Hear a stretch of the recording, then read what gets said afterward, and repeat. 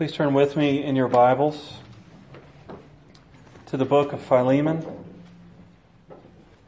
Today we will look at verses 8 through 16 in this book. As you're turning there, I'd just like to say thank you for all the prayers. We had our inaugural week of Camp Joy, which wrapped up on Friday, and it was a great week.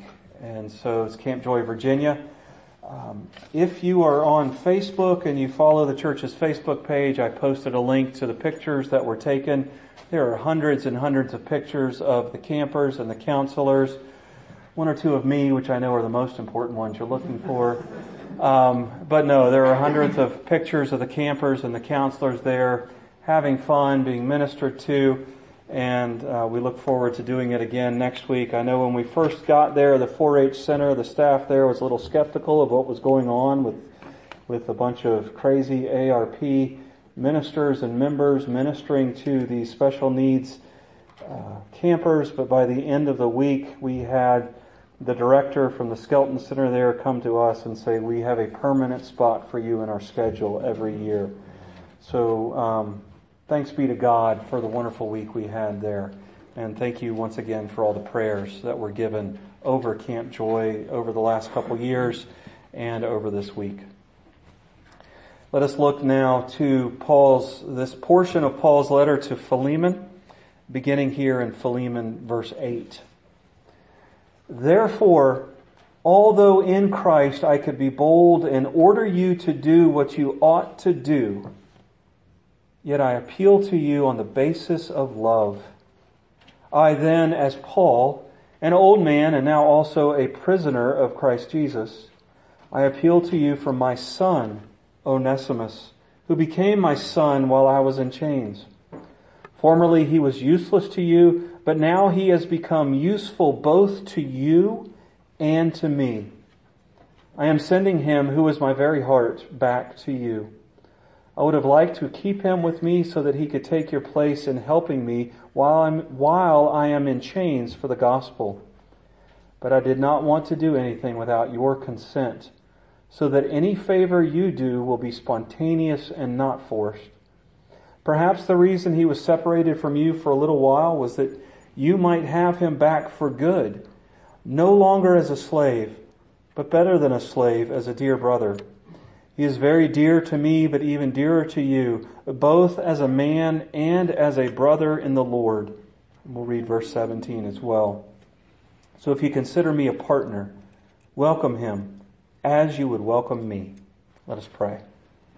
Our God and Father above, as we consider the love that you have showered upon each of us through the work of the gospel, the providential work that you did in drawing us to the time where we met you, where we met your Son, where we were freed from the oppression of sin. Help us to see how you work in our lives. Help us to love one another, and help us to appreciate your gospel. I pray this in Jesus' name. Amen.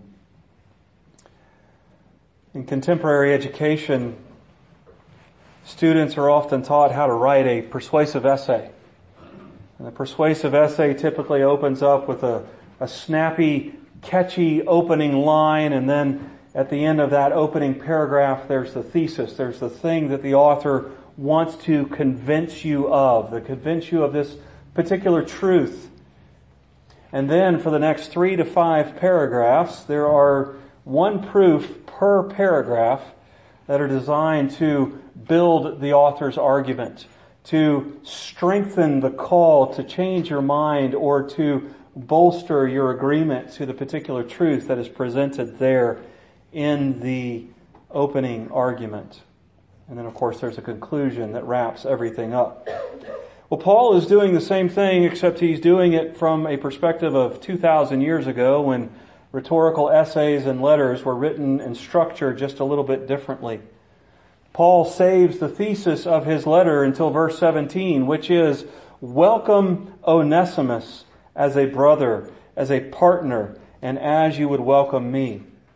But in today's passage, he lays out the reasons that Philemon should do that before he calls Philemon to actually do it. And today we will see 3 different reasons. Paul's first appeal is an appeal to love. The second appeal is an appeal to the gospel. And the third appeal is an appeal to providence. First, the appeal to love. Paul held a special place in the history of the church. Paul was an apostle. We saw when we studied the book of Colossians that he opens it up. Paul, an apostle according to the will of God through Jesus Christ. Apostle is a word that merely means sent one, but in the context of the early history of the church, in the context of the life of the disciples of Jesus and the life of Paul, there were certain men who were set apart in a special office of apostle. They were men that had had some type of direct interaction with Christ, whether like the 12, they had spent the 3 years with them, or like Paul had interacted with Christ in some form of seeing Him as the resurrected Lord and Savior. They were men who had been set apart and given special authority in the church, authority, some of them, to write what we now know as the New Testament, or at least most of the New Testament. And as an apostle of God through Christ Jesus, Paul had certain authority to lay commands upon the church and upon the people of God. And Paul affirms that as he opens up today's passage, what we know is verse 8. He says, "Therefore, although in Christ I could be bold and order you to do what you ought to do." Paul has full authority through his office in Christ to tell Philemon exactly what to do and to leave Philemon no option other than obey or sin. And yet he does not appeal to that. He sets aside his authority and he appeals to love.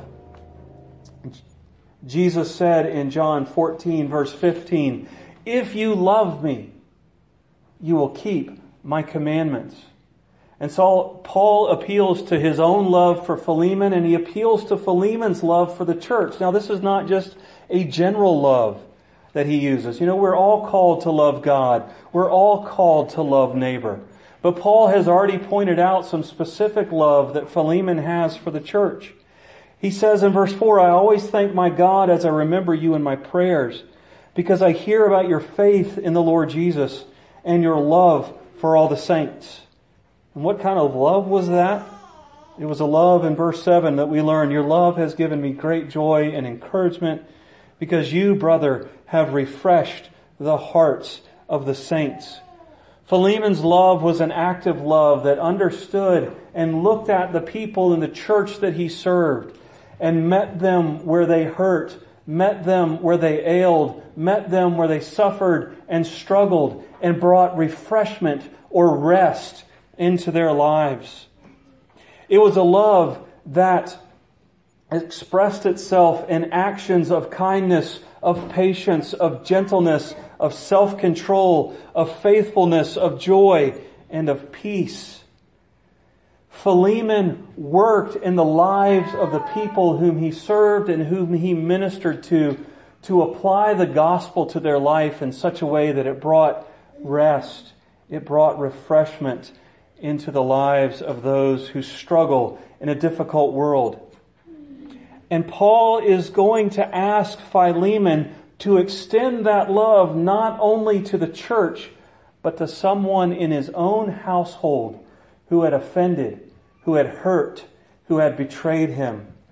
Onesimus, as a slave, would have been considered a member of the household of Philemon. As a slave, as a servant of Philemon and his family, he was under the authority, but also under the care of Philemon. Philemon was responsible to make sure that Onesimus had medical care, had food, had a roof over his head, had everything he needed for life and for carrying out the work that he had. He was almost a son. Not quite, but almost a son, at least in the responsibility that Philemon had to Onesimus. And Paul is appealing to the love that Philemon has for the church, and he's asking him to apply it in his own household. how we need that lesson as well many times. A lot of times it's far, far easier for me to love you than it is to love my family. Many times it is far, far easier for me to forgive you for teeny tiny offenses. And then I go home and am nitpicky with my wife and my children, not treating them with love, but treating them with arrogance and selfishness. We are called to love the people in our household, whether they be parents or children or spouses or whomever. We are called to love the people in our household as much as we love the people in our church. And many times, brothers and sisters, you and I fail at that. In Mere Christianity, C.S. Lewis takes the command to love your neighbor as yourself, and he applies it to forgiveness. How quick are we to forgive our own sins, to overlook our own sins, and yet hold to account those people in our lives who sin against us. We hold them to account with an iron fist. We are called to love the people in our household as we love ourselves and as we love the people in our church. Paul appeals to Philemon to treat Onesimus with reconciliation and peace based on the love that he has for the church applied to his own household. Paul appeals to love. But Paul also appeals to the gospel. He says, I appeal to you for my son, Onesimus, who became my son while I was in chains.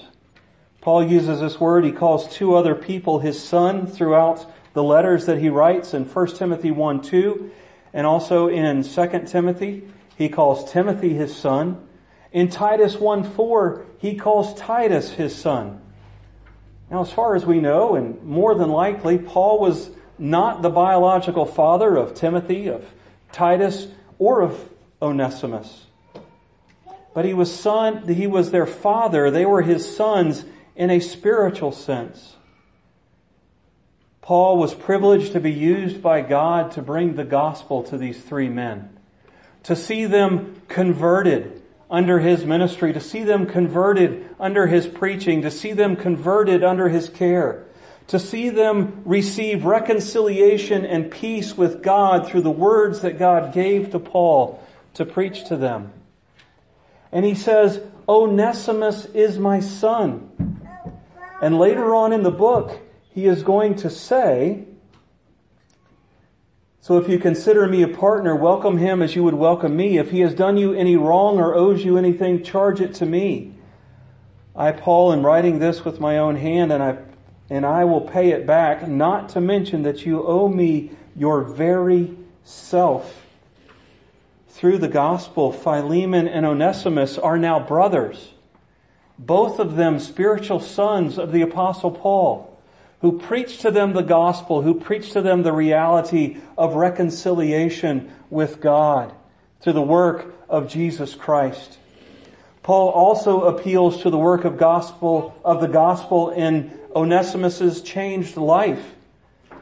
Paul says when Onesimus left Philemon, when he betrayed him and walked out, he was useless to Philemon.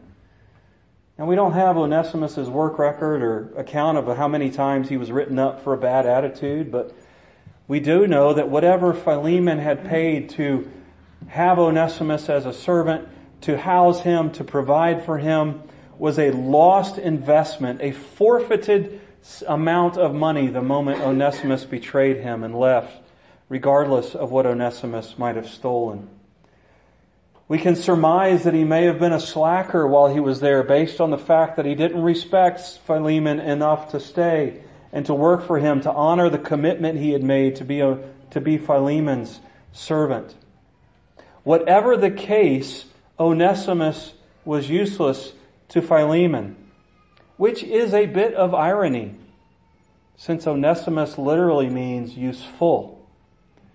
The useful one was useless.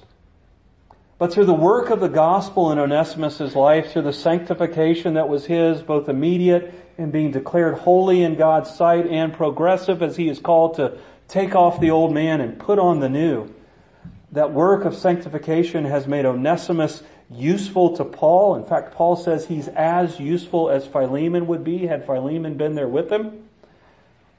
And he will be useful to Philemon when he returns. Paul is sending his very heart. He is sending someone who is very dear and very important to his ministry in Rome back because he will be useful in the household of Philemon as well. Onesimus, the useless slave, will be returned and reunited to Philemon as a useful and contributing member of the household of God. Each and every one of us, according to Martin Luther said, all of us are Onesimuses. Each and every one of us in this room is useless to God apart from the gospel. We are rebels against God. We are sinners before God. We try to take the place that He has as sovereign Lord over our lives. And we prove that we are no good to God. Any good that we can do apart from Jesus, Isaiah tells us, is as filthy rags. In order to become useful to God, we must be changed by the power of the gospel. And if we are not changed by the power of the gospel to become useful for God, we will be discarded into the judgment like so much worthless junk. By the power of the cross, God takes us and moves us from useless to useful. By the power of our Lord and Savior Jesus Christ, we are taken from being unholy to holy. We are restored to the household of God as adopted sons and daughters of God through the power of the gospel. God appeals to love. Paul appeals to love. Paul appeals to the gospel. And Paul appeals to providence. In verse 15, Paul says, perhaps the reason he was separated from you for a little while was that you might have him back for good. No longer as a slave, but better than a slave, as a dear brother. He is very dear to me, but even dearer to you, both as a man and as a brother in the Lord. Perhaps.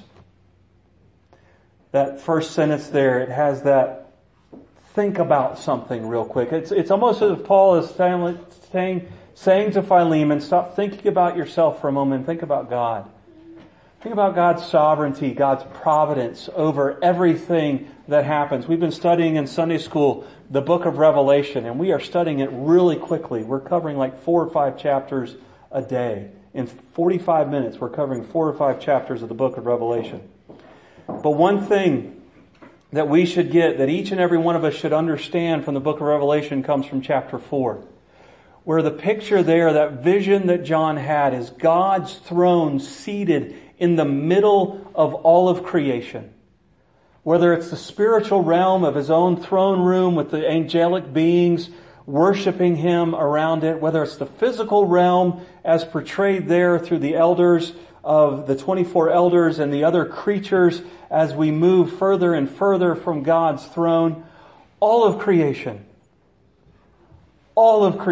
exists and moves according to the will and the glory of God. Nothing happens in the spiritual realm. Nothing happens in the physical realm outside of the providence and the sovereignty of God. That's what Paul is saying to Philemon here. Perhaps he was separated from you. Perhaps you were betrayed. Perhaps he ran away. Perhaps he stole from you. Perhaps he escaped all the way to Rome from Colossians simply so that he might become not merely your slave, but your brother. Perhaps all this horrible stuff happened to you. Perhaps you suffered all of this stuff so that Philemon could find, or Onesimus could find reconciliation and peace with God. Have you ever been betrayed by somebody? Each and every one of us could say yes to that. Have you ever had that person who betrayed you come back sometime later, maybe weeks, maybe months, maybe years, maybe decades, and say, I know what I did, I know how I hurt you, but let me tell you what God did through all of that. Each and every one of us goes through betrayal. at God's direction. And it may be to sanctify us. It may be to draw us closer to the gospel. But it may also be so that that other person can at some point be confronted with the reality of their sin and find peace and reconciliation with God. Perhaps he was separated from you, not so that you could have a slave back that you will punish for years for what he did for you. Perhaps he was separated from you so that he could find eternal glory, peace, and rest with God. So that just as you are called chosen, holy, and beloved, he might as well be called chosen, holy, and beloved before God. As we deal with the pain of betrayal in our own life, we should take time to consider, God, what are you doing? What are you doing in my life? What are you doing in the lives of others? And how have you worked glory in me or in others through the difficulties that you have walked me through? Paul appeals to love. Paul appeals to the gospel. And Paul appeals to providence. Philemon knows what he ought to do. Paul affirms that there at the beginning. He said, although in Christ I could be bold in order you to do what you ought to do, yet I appeal to you on the basis of love. When it comes to walking with God, especially in conflict, each of us knows what we ought to do. And we should do it out of love. God has given us reconciliation. He calls us to reconcile to others, to forgive others, to begin the process of reconciliation as much as it is within our power.